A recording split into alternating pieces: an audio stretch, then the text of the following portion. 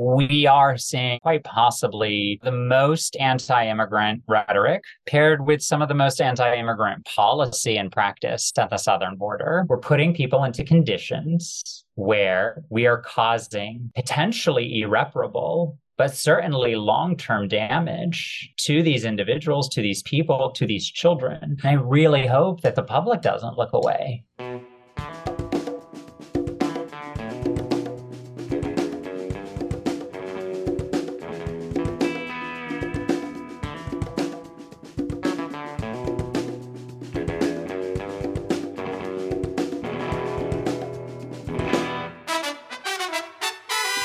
Welcome to episode 185 of the Refuse Fascism podcast, a podcast brought to you by volunteers with Refuse Fascism. I'm Sam Goldman, one of those volunteers and host of the show. Refuse Fascism exposes, analyzes, and stands against the very real danger and threat of fascism coming to power in the United States. Your help is needed as we design our programming for a year where, let's be real, Refuse Fascism will be needed more than ever. I hope you'll take a few moments to fill out our survey that's in the show notes and contribute your thoughts on what you hope to hear on the pod this year, along with all your questions and fears that are keeping you up at night.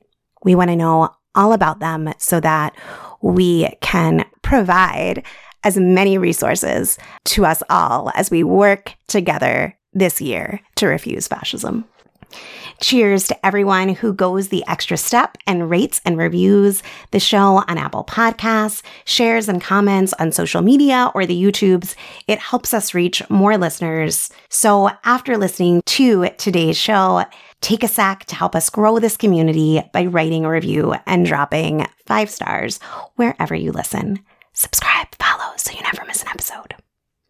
In today's show, we are sharing an interview with Faisal Al-Jabari, Chief Officer of External Affairs for Raíces, Texas, to discuss the nightmare our immigrant siblings face at the Texas border.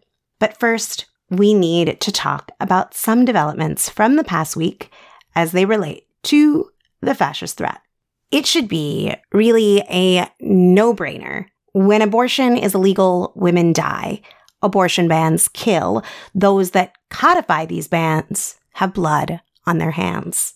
The New Yorker spotlighted that reality, even while their headline undercut it, through their investigation into the death of Jennifer Alvarez Estrada Glick, caused by SB 8, Texas's abortion ban, scaring into silence doctors who otherwise would be recommending or at least mentioning abortion to a pregnant woman whose life was endangered by her high-risk pregnancy, an abortion which would have given her a real chance to survive. Jenny was an aspiring scientist. She should have been having her baby shower with her family and friends on July 15th, 2022. Instead, they gathered for her funeral. Despite her over 5 visits to Texas hospitals, she died 2 weeks after Roe was overturned, where Texas's bounty hunter-enforced abortion ban had already hamstrung medical professionals from raising the emergency flag for months, insisting that this reality be confronted by everyone, refusing to be silent or move on, committing to making all of society pulse with the demand, abortion on demand and without apology, nationwide, not relenting until that is met. This is how we honor Jenny, her family's bravery, and all the women whose stories have not yet been heard. Every week, Trump's already blatantly fascist rhetoric continues to reach new crescendos. He has begun to refer to those incarcerated for participating in the January 6th coup as quote-unquote hostages. At his civil fraud trial in New York, he made an unhinged outburst in the courtroom, drenched in threats and delusional self-victimization before the judge compelled Trump's lawyer to control their client. After a hearing of his case for immunity before the D.C. Court of Appeals, he threatened that if he's found guilty, quote, it'll be bedlam in the country. It's a very bad thing. It's a very bad precedent. As we said, it's the opening of a Pandora's box, end quote. All of this has paved the way for his supporters to threaten all those they see as less human, anyone who opposes Trump, the judges in his criminal and civil cases, and election officials across the country. Just this week, there has been a wave of credible bomb threats and swattings against officials alongside a mass bomb threat forcing evacuations and increased security at 18 state capitals. To drive home the deadly seriousness behind all of these threats, Trump's lawyer argued in these same DC hearings that if elected, Trump could order the killing of a rival by the U.S. military and be immune from any legal consequences unless Congress votes to impeach and convict him over it. Asked at the press conference if he agreed with his lawyer's argument, Trump claimed that if a president's immunity wasn't absolute, they, quote unquote, wouldn't be able to do anything, which begs the question if anything he plans to do upon re-election would be within the law. It's telling that on the anniversary of the January 6th insurrection, Mark Esper, Trump's own former defense secretary, made clear that he regards Trump as a quote-unquote threat to democracy, going on to describe scenarios in which he would see Trump using the military and the National Guard under command of MAGA governors to quell dissent and advance the fascist agenda. We have to note that today, January 14th, marks 100 days of war on Gaza. Nearly 24,000 Palestinians murdered, over 10,000 of them children, 2 million Palestinians displaced. This week in Brussels, we saw South Africa present a compelling evidence-based legal case against Israel's ongoing genocide of the people of Gaza. It was based in sound legal theory regarding what the Genocide Convention was created to do and the precedents set by the International Court of Justice. In contrast, the case presented by Israel to defend their actions showcased the intellectual side of fascism. Their presentation consisted of glaring lies to support their central thesis that no matter what they do, they are justified by their self-proclaimed victimhood. To top it all off, even amidst their attempts at shoring up international legitimacy, Netanyahu has already made clear that if the ICJ rules against them, finding that they are demonstrably committing genocide, Israel will unwaveringly continue on their path. While the U.S. attempted to diminish and sidestep these proceedings, they illustrated Netanyahu's obstinacy by terrorizing the only nation currently living up to the Genocide Convention's imperative to take action to stop genocide. The U.S. and UK commenced bombing Yemen in response to the Houthis' targeted and bloodless blockade in the Red Sea, showing the world that any effort to follow through on a potential guilty verdict from the IJC will be met with force. Now, to today's interview. As we have spoken to on the show before, the attacks on immigrants are a battering ram and linchpin in the whole fascist program. The fascist Republic of Texas under Governor Greg Abbott is fomenting and relying on a xenophobic base that is all too gleeful to see such a show of cruelty for cruelty's sake. And Abbott's overt defiance of federal law and the limits of its state's power in immigration is the epicenter of where we see the slow civil war ratcheting up. Abbott's Operation Lone Star is a multi-state agency border militarization project, a model in depravity towards our asylum-seeking siblings from the South. With miles of barbed wire, fences, systematic terror and incarceration through the mobilization of Texas National Guard, troops, state police, the Texas Department of Public Safety, county sheriff's departments, and Fish and Game Warden. A wall of buoys lined with wire to cut skin in the Rio Grande. Texas continues to test the boundaries of how far their terror can go, and they keep getting away with it with barely an outcry as they defy more and more basic human decency. Even as the Biden administration has expelled more immigrants along the border than all of his predecessors, expanded militarization of the border, upheld asylum restrictions, and has expressed willingness to further erode the rights of asylum seekers. None of it is sadistic enough for these fascists. Abbott signed into law Senate Bill 4, which is scheduled to take effect March 5th of this year, preventing immigrants from the southern border from requesting asylum in the U.S., making illegal immigration a state crime in Texas. If this goes into effect, police can arrest migrants who they suspect have crossed the U.S.-Mexico border illegally and give local judges the authority to order them to leave the country. And if they don't leave, they could face arrest again under more serious felony charges. The Department of Justice has sued on the grounds that the measure is unconstitutional because the authority to regulate immigration and manage international borders belongs to the federal government. The Texas ACLU and other groups have also separately filed a preliminary injunction.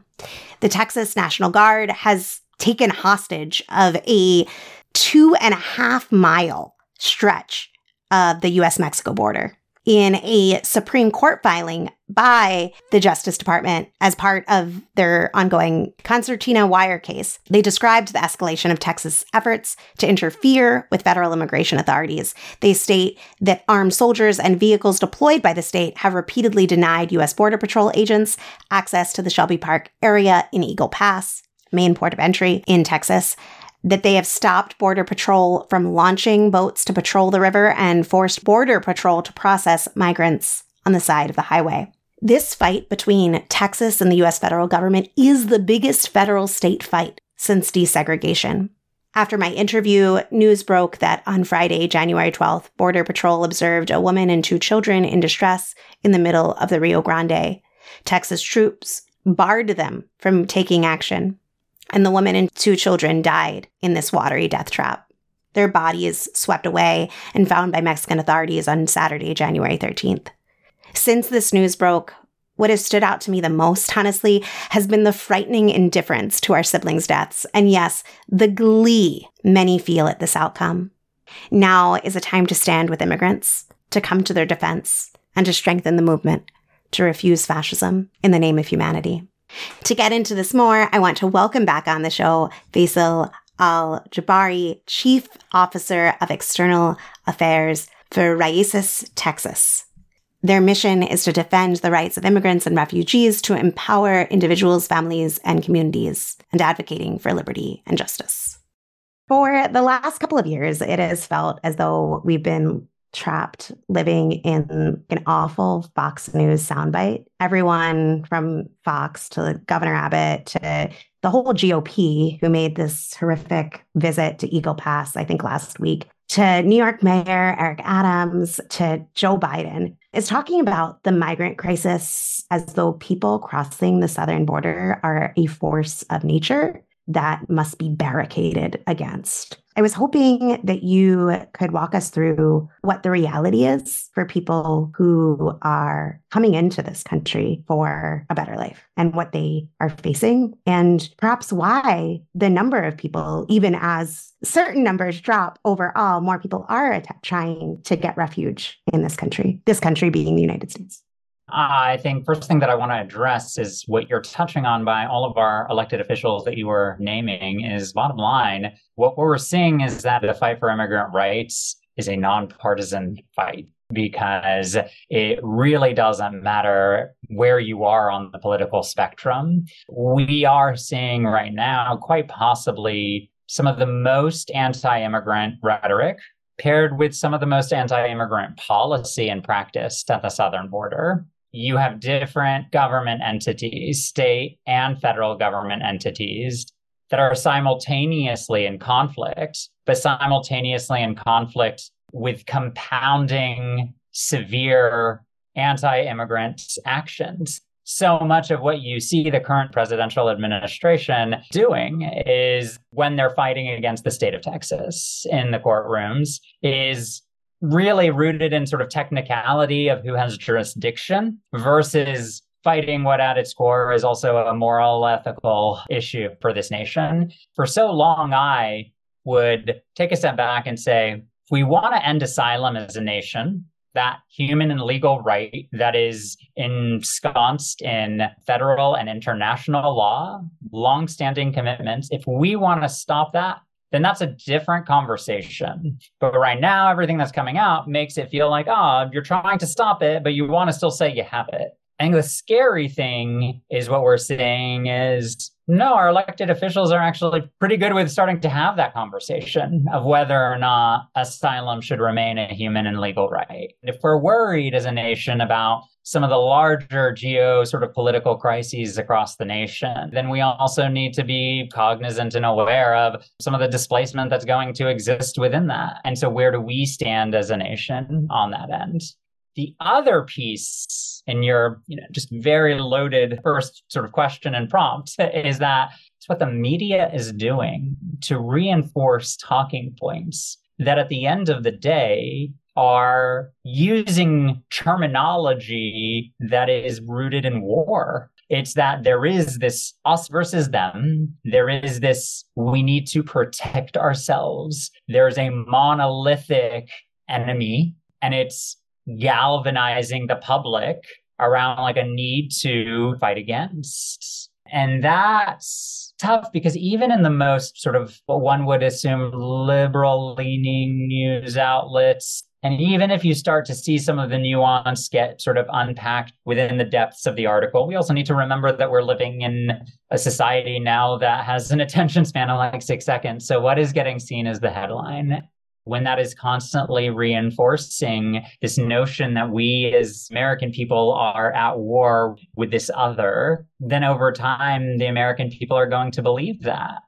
With this situation where people are hearing, whether it's Trump, that immigrants are poisoning the blood of this country, straight out of Mein Kampf, just like garbage, doesn't even articulate it well enough. Leaves me speechless, as you can tell, whether it's that or just the variety of it's an invasion or fentanyl crisis brought to you by apparently children trying to hold their mom's hand across the border. Whatever that is, my mind hurts because of it. And I think that it's completely intentional, because if people were to see the real human beings that are being debased, cruelly discarded, whose bodies are stepped over, whose cries for help are ignored, whose bodies are slashed by wires, who are deprived food, who are put in brutally hot or cold, depending on where their point of entry is from, conditions, starving, having gone through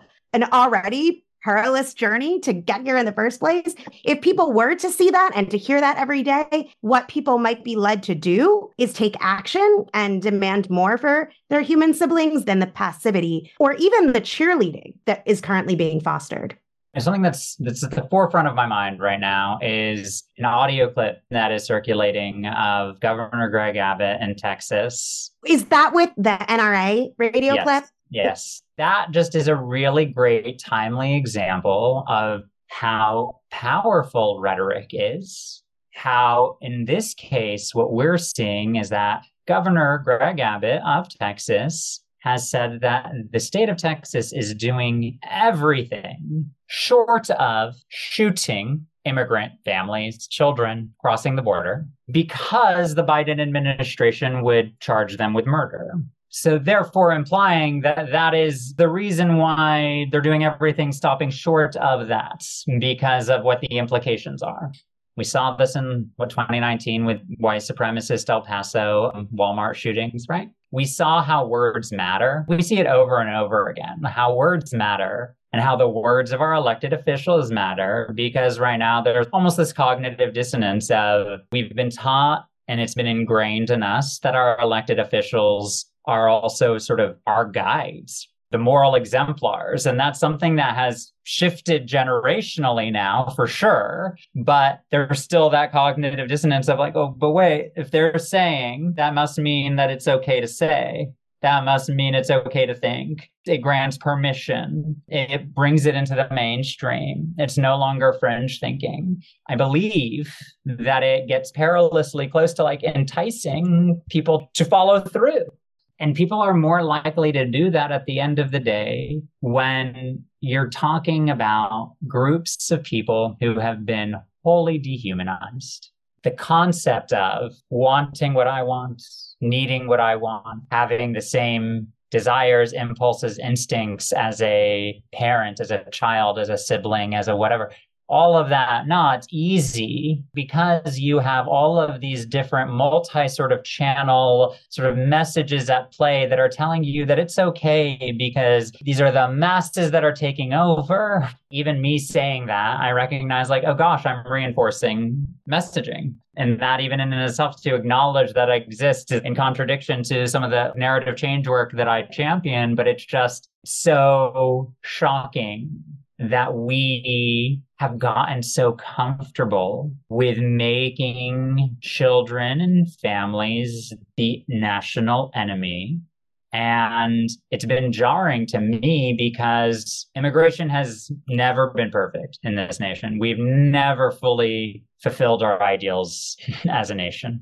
But where we've also started to see trend-wise how some of the narrative around immigration has really shifted. Because bottom line too is also like, we're not seeing the record numbers. Like if you want to go record numbers, we go back to the Bush administration. We're not talking about right now, but there's an effort to stoke the flames.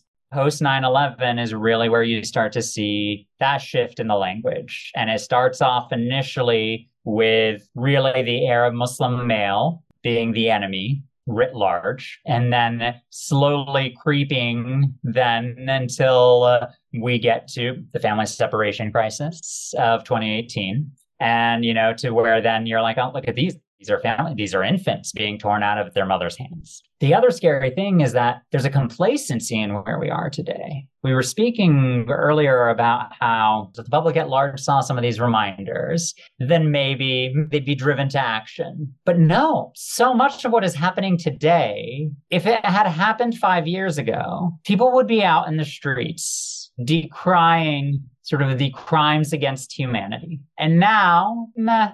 And I don't know if that's about immigration in particular, or if it's a larger burnout. Immigration is one of the most intersectional sort of social justice issues, right? Like in terms of all the fights for justice in this nation, because being an immigrant in and of itself is not the identity. If you are an immigrant, you're just the other disenfranchisements that may exist like within your life based upon your identity may just end up being compounded even further. So I don't know if it's just that burnout, a boredom, well, gosh, it doesn't feel like we can fix it. And also a very instant gratification sort of mindset of like, great, we're going to put all our resources together. We're going to make a difference. We're going to change. Right now, we're going to protest in the streets. We're going to donate in record numbers. We're going to say that this is the change that we want to see. And then not really recognizing that to have gotten to this point where we have so easily as a nation dehumanized, quote unquote, other, we're looking at years of systemic change work that is ahead of us. Those moments of erupting in the streets around any cause, I think people have been faced with the reality that then that's not the climax. That's the starting point for change. I appreciate that. And I think that also that we have a situation where this country, and this is just my personal opinion, creates the conditions for which people from all over the world are forced to come here. Whether it be through pouring gasoline on a climate crisis, or whether it be through wars, coups that they've supported, or whatever it has been, through the creation of mass sweatshop industries, through the fueling of crime in nations, whatever it is, creating these conditions. And then when people come here, for people like you and I, it's a humanitarian issue that our human siblings are treated. In my opinion, for those that are making these decisions, are creating these laws, are creating this hell, they are then faced with a political and logistical, if you will, situation where they are afraid of the people whose lives they have immiserated. And so I wanted to talk a little bit about the on-the-ground work that you've seen happen at the hands of Governor Abbott. Like last time we spoke was when there was the back and forth, a legal fight, I think, around the buoys. Were they going to be removed? They're not. Yes, it's still a case, but not really because they're still there. They're not being removed. And each time that this happens, whether it be like through judges or some other legislative channel where it's okayed, Abbott goes, oh, I can do that. Awesome. Let's see what else I can do. Correct me if I'm wrong. He signed a Senate Bill 4. Is Yeah, the no, that's one? correct. Yeah. Okay. He signed it on International Migrants Day. I think that was just like, Oh, emphasis. can you tell us what he hopes to do there? Essentially, what he had been working through and had called multiple special sessions for state Congress in order to advance legislation around specifically further border militarization, as well as really something that we believe is like rife for racial profiling, really empowering the state to be able to detain anyone they deem might be an immigrant. That question that gets posed is then, what does an immigrant look like? What does an immigrant do? That gives kind of that carte blanche. And actually, we've already seen reported in the implementation of, even though was set not necessarily to begin until March, the implementation of has already gone awry in terms of, yes, actually resulting in some of the racial profiling that we had feared. What I also look at with Texas is that it is the testing ground for state actions that others can begin to adopt if they see that it is fulfilling a certain objective and that there is no recourse, right, that the federal government can take. And I think that's the fear of the precedent that the state sets within these actions. I think the concern really is that you can never speak to someone's intention, but we shouldn't kid ourselves that the success of these legislative acts are defined by a certain metric. The success is based upon how is this ginning up the base? How easily are we able to use, again, human lives as political pawns? You'd said something earlier about how the US creates these situations that then lead to the displacement of individuals that they now fear. And I think actually even the fear itself is disingenuous. It's not fear because feelings are not facts. You may feel that there is a migrant crisis. That does not necessarily make it so. You may fear that it is creating all of these negative outcomes within the US or putting the American people at greater risk, not the facts at the end of the day. Personally, I don't believe that any politician who looks at the data thinks that the migration patterns that we're seeing at the southern border have anything to do with the fentanyl crisis in the US, or that it puts us at greater risk for terrorism. Because it doesn't. Actually, right now, the greatest risk is, again, from white supremacist groups. White nationalist groups here in the US are the ones that statistically we are at greatest risk of experiencing a terrorist act from at the hands of. It's more about how do we play upon tropes? How do we play upon these stigmatized stereotypes to hold on to power? And what we see again across the political spectrum is that it doesn't matter how you identify, but bottom line, if there is fear, the fear is about losing power, period. And to return to, just so people who may not be following the story kind of have it in their minds just one more time, the new law that Abbott signed, making the police become basically a federal immigration authority. In practice, it's circumventing authority, like a federal authority. And so I think even with that, what we were seeing this week, just yesterday, is that taking over of a public park in Eagle Pass, that's a direct conduit to be able to address the needs of those who are claiming asylum, to be able to put them into government custody, to then be able to assess what we call credible fear interviews, right, basically asylum interviews. This whole notion of an open border at the hands of any government entity right now is a farce. There are so many obstacles, partly aided right now by some of the complacency I speak of was bred out of, I think, if you look at behavioral changes, is that from the beginning of the pandemic to up until May of last year, one pandemic public health measure, Title 42, right, was invoked in order to the right to even request asylum kind of, you don't even need to honor that. It's that they just get expelled. If you're expelled, but not actually legally deported, limited, then expulsions allow for the opportunity to re-enter at a later time, whereas deportations, really what you're talking about is that you're very limited, definitely for 5 years. And then if you try re-entry as well, then you can maybe criminally prosecuted. Even in terms of immigration infractions, most of which end up leading to anyone who is trying to claim asylum here in the US. And we're looking at civil infractions, things that do not by law require detention. Detention is imprisonment, period. I mean, you have detention within ICE or border protection custody. Even advocates and politicians alike will sometimes make mistakes and say that CBP is not like customs and border patrol. No, it's protection. And it's meant to reinforce that what we're doing is good. What we see right now with immigrations and customs enforcement, detention is run primarily by private prison contractors. That's who's benefiting off of this. You have today news coming out that they are going to be adhering to a new policy of body cams, similar to some of the concessions that have been made with police departments. That hasn't really necessarily yielded the protections one had hoped. There is well-documented abuses of power that our attorneys see day in and day out. But basically what you're seeing at the border right now is there are very few opportunities, and there's a very high threshold to pass through in order to get any type of relief here in the US and to have standing to stay in the US.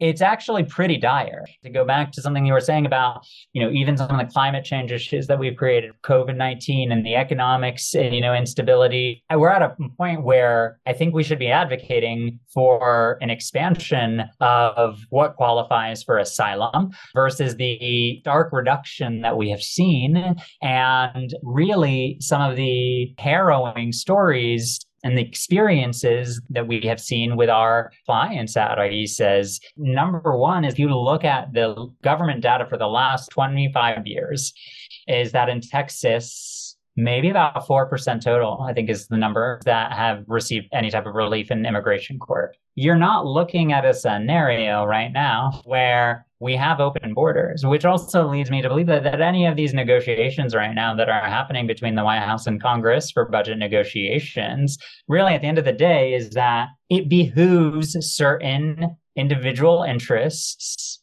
to always say something is broken. But what's happening right now is that there's further and further concessions are being made around asylum, the human legal right to seek asylum, around the rights of children and families, things that actually sort of make me think we might be seeing the final nail in the coffin of asylum as we know it in the US imminently in order to pass through. And so making significant policy changes to yield a temporary budget and secure continued funding for conflicts overseas. What we're seeing right now is the potential interest for expulsions, for increased expedited removal, for an expansion of the detention system, which is already at some of its highest numbers. Sorry to interrupt, but there's also something about expansion of surveillance. So that's something that specifically, it's called Alternatives to Detention, ATD. And really what that just also means is that something that's been seen with individuals and with families has been expanded specifically for families over the last year. That had been piloted and then grown. And so where a member of the family is electronically monitored, that is either basically an ankle monitor or a wrist monitor. These are also monitors that when you trace back, it's still the same private prison contractors that are profiting off of this. But with it also very dehumanizing curfew laws, ran things that are not about actually creating a means to an end of ensuring that, they get to court with their notice to appear. What's actually just happening is that you're stripping away dignity, agency, all of that. In addition to documented, substantiated issues with sort of the actual physical harms caused by some of these monitoring devices as well. All of these things to say is that it's the further criminalization, and that's a federal program. It's just more of who wants to be in charge. But really, when you're looking at it from federal and you're looking at it from state, increasingly, day by day, it's about the how do we further criminalize this immigrant community? What's the long-term impact and ramifications on us as a nation? I tend not to get into the conversation around the economic incentivizations of immigration because that's just further dehumanizing, right? At the bottom line, if you're talking about, again, it's about human life. There's still the long-term sort of infrastructural issues that are going to be caused by this severe resistance to immigration in the US that the nation hasn't really thought through. But then also the pains and the harms that we as a nation are causing these individuals. You don't leave your ancestral land easily. It's not like a decision that just picks up and you can go. And especially these long, treacherous, arduous journeys, you don't go through all of that. You then don't go through all of the literal, in addition to then sort of, metaphorical obstacles that end up, arising on the journey to seek asylum in the US. None of that comes easily, but you're doing it because there's no other choice. The stakes are that high because really instinctively, what ends up getting triggered in us is this desire for safety, security, to be able to live, to be able to provide. That's what we're after. What we're doing, we're putting people into conditions where we are causing potentially irreparable, but certainly long-term damage to these individuals, to these people, to these children. We just released a report yesterday from our partners across divisions at Harvard University, looking at the impacts of the mental and physical health impact of detention on children. Children as young as 6 months old, median age is about 9 years old. What you're looking at, widespread malnutrition, stunting, documented trauma. Many of these are individuals who are fleeing for their lives. These are the circumstances that we place them in to cause undue harm that is in opposition to what the federal government itself says are standards of care. The study is the first of its kind, but really, it also just confirms what we know, what we have known, what we have seen anecdotally, but it looks at it with a population pool that makes it undeniable. We shouldn't look away. Rais says, we aren't looking away. And I really hope that the public doesn't look away. Thank you for all of that. Staying on Texas, and as you were talking about the already hellish journey that people have done, not just because they woke up one morning and thought it would be a good idea, but in many cases because their life is at stake. They get to Texas and they have been, not all of them, but thousands, I think something like 65,000 people last year were put from Texas on buses or planes and dumped in Democrat-led cities, states. And this was a story when it first happened, but a lot of people don't know that this has reached industrial proportions of basically kidnapping people, in my opinion, and dumping them in overwhelmingly cold places, like dumping them in the winter in Chicago with nothing. And people don't even know what's happening to them. And I just was hoping that you could walk us through a little bit about what is happening here and what can we learn from how, for instance, Democratic mayors and governors have responded to this? One thing that I've been following in particular is the response of the mayor of New York City, Eric Adams, who has really whipped up his own anti-immigrant campaign, which not only echoes the Republicans, but has been very, unfortunately, effective at convincing oppressed people and people who see themselves as enlightened to buy into what otherwise I believe that they would see as a thoroughly reactionary agenda and join in this lynch mob mentality. I just wanted to get your thoughts on what's happening here. The migrant busing and the planes that started in December, and specifically to circumvent some of the obstacles that had arisen around busing. Same objective at the end of the day. It has been going on consistently. You're right now. We're going to be going on 2 years. It would be I believe it was April 22 when the first busing happened. And it happened under Operation Lone Star, which is what the SB3, SB4 that you were asking about earlier fits under. We're looking as that a multi-agency coordinated effort to militarize the border and criminalize immigrants. It's a multi-billion-dollar effort that has been growing, and essentially it's like the canopy of these are all the tactics that we are accumulating under what is known as Operation Lone Star, OLS. my understanding is that many who end up transported are picked up around migrant resource centers. They may also be finding out a little bit about, but again, there can be these language barriers. There can also just be these conceptual barriers, and there can also be the indications of what benefits that may be in store when going to a new location. These are these like false pretenses, I think, in some respects, anecdotally, from what we have heard of how people have been enticed to travel to cross state lines. There are certainly attorneys that can speak to this better than I can, but implications around what violations of federal law may or may not be happening within this. Bottom line, for states like New York, for cities like New York, what is incumbent upon them from a local and statewide capacity is to address the needs of those in need. Just legally speaking, it's not about whether or not you want immigrants in your community. It's how do you leverage the resources available in order to support those needs. And specifically within New York and the numbers that are being cited, it frames things within this notion of like unprecedented. Does anyone know what these words mean anymore, right? It's like, no, unprecedented. You just have to look to the early aughts to see similar sort of numbers and patterns within that period of time. Sort of the larger issue here is that it's not about the humans, their needs. It's not about them. Those are not being centered. It is about political performance. Immigrants have been a scapegoat for years. For every grievance your voting bloc, your constituency may have with you and your leadership. We just need to remind ourselves of that. But I think what is sad is that what has happened is displacement of individuals, a reinforcement of talking points that at least certain politicians didn't used to repeat, or maybe taking it like one extra, and a self-victimization of those who would otherwise say, oh yeah, no, I do care under other circumstances. But like what we also have is about 20 years, after the Obama administration, planting the seeds from like 2009 onward, just under 15 years of good versus bad immigrant. Like this whole notion of like, yeah, no, I want the good ones. Makes it very easy for everyone, even the like humanitarian, like bleeding hearts, put everyone under the bad.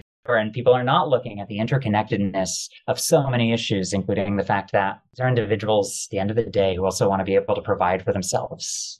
You had mentioned to me that you noticed our billboard in Times Square, and it's like from Texas to New York, we all yearn to be free. And we had the buoys and the barbed wire that were encroaching upon the Statue of Liberty. And really, at the end of the day, is what we're saying is that we're the nation. We love to laud the ideals of what Lady Liberty stands for. Also, when you look at the history, is like to rock people's world is that even Lady Liberty was initially intended to be an emblem of racial justice. And that was initially conceptualized and inspired by a design for a woman in the hijab. Those are two pieces that get left out of the Statue of Liberty story. But we're saying we love to invoke Lady Liberty. We love to invoke those ideals. We love to tell ourselves that we are that nation. Right now, we are not. Right now, we are probably practically in a worse state than we have been in this generation, in this century, for sure. That's going to get worse when you're talking about immigrant rights, unless, again, the American people say that they want immigrant rights to be centered as part of our policies on a state level, on a federal level. They want them to be protected. They want them to be preserved. They want them to be strengthened. You can't cry foul when you're not making your voice heard. And so what people can do is, number one thing I tell people is that to continue to educate themselves, podcast case in points, to continue to probe, to continue to think critically, to continue to counteract within their own circles. If they hear misinformation, if they hear a reinforcement of stereotypes and stigmas, the family dinner table with their friend group at the workplace, as uncomfortable as it is, to resist it, because that's how we're going to start to see the culture shift we need to see in this nation. If we are not going to be egregiously anti-human. And I really hope that people take the time to continue to learn, because the short attention spans is going to bring us down as humankind. So resist the urge to shut down. Thank you so much, Faisal, for coming on, for sharing your time, perspective, expertise. And I know I learned a lot, and I know that everyone listening did as well. We will put a link in the show notes so that those listening can support and join the work of Raíces, Texas. I would encourage you to sign up for our newsletter. I would encourage you again to pay attention to the news and to have an open mind and to have an open heart. Thanks for listening to Refuse Fascism. And because you listen to Refuse Fascism, I know that you're like me. You're having trouble sleeping because you can recognize just how fraught this year is. The unprecedented danger and how poised things are right now for Trump to re-seize the White House. And so you might have some heartburn keeping you up at night, but you probably have a lot of questions and concerns related to the fascist threat, as well as wonderings on what potential could be wrenched out of this situation in the interests of the people, and not just in this country, but for all over the world. I want to hear your thoughts on topics, guests, not just me, the whole team behind the show wants to hear what is keeping you up at night. What are your questions? Who do you want to hear from? What resources do you need? Check the show notes. There's a survey, just a few questions. Take a few minutes. Let us know what you think so that we can work together to create programming that really meets the moment. As always, you can reach me at the site previously known as Twitter at Sam B. Goldman. You can drop me a line at Samantha Goldman at refusefascism.org. Connect with us at Refuse Fascism on Threads, Mastodon, Blue Sky, Instagram. And yeah, now I have a TikTok. Even though I'm still going to be honest with you, I haven't figured it all out yet, or figured most of it out yet. So join me on that journey. Help me out at Sam Goldman RF. And as always, we'd love to hear from you. Your voice. Bring it on the show. Leave us a voicemail. See the show notes for that button. If you want to support the show, in addition to filling out that survey, it's super simple. Show us some love by rating and reviewing on Apple Podcasts or your listening platform of choice. And of course, follow, subscribe so you never miss an episode. You can also become a patron to support our pod and content creation to help people understand and act to stop the fascist threat. It's obvious we don't have sponsors. We count on you. Whether you can give $2 a month or $20 a month, it all makes a difference in producing and promoting this independent, all-volunteer weekly show. Give today at patreon.com/refusefascism or head on over to our website, refusefascism.org, and hit that donate button. Select recurring donation to make it monthly. Thanks in advance for your support. Thanks to Richie Marini, Lena Thorne, and Mark Tinkelman for helping produce this episode. Thanks to incredible volunteers, we have transcripts available for each show. So be sure to visit refusefascism.org and sign up to get them in your inbox. Until next Sunday, in the name of humanity, we refuse to accept a fascist America.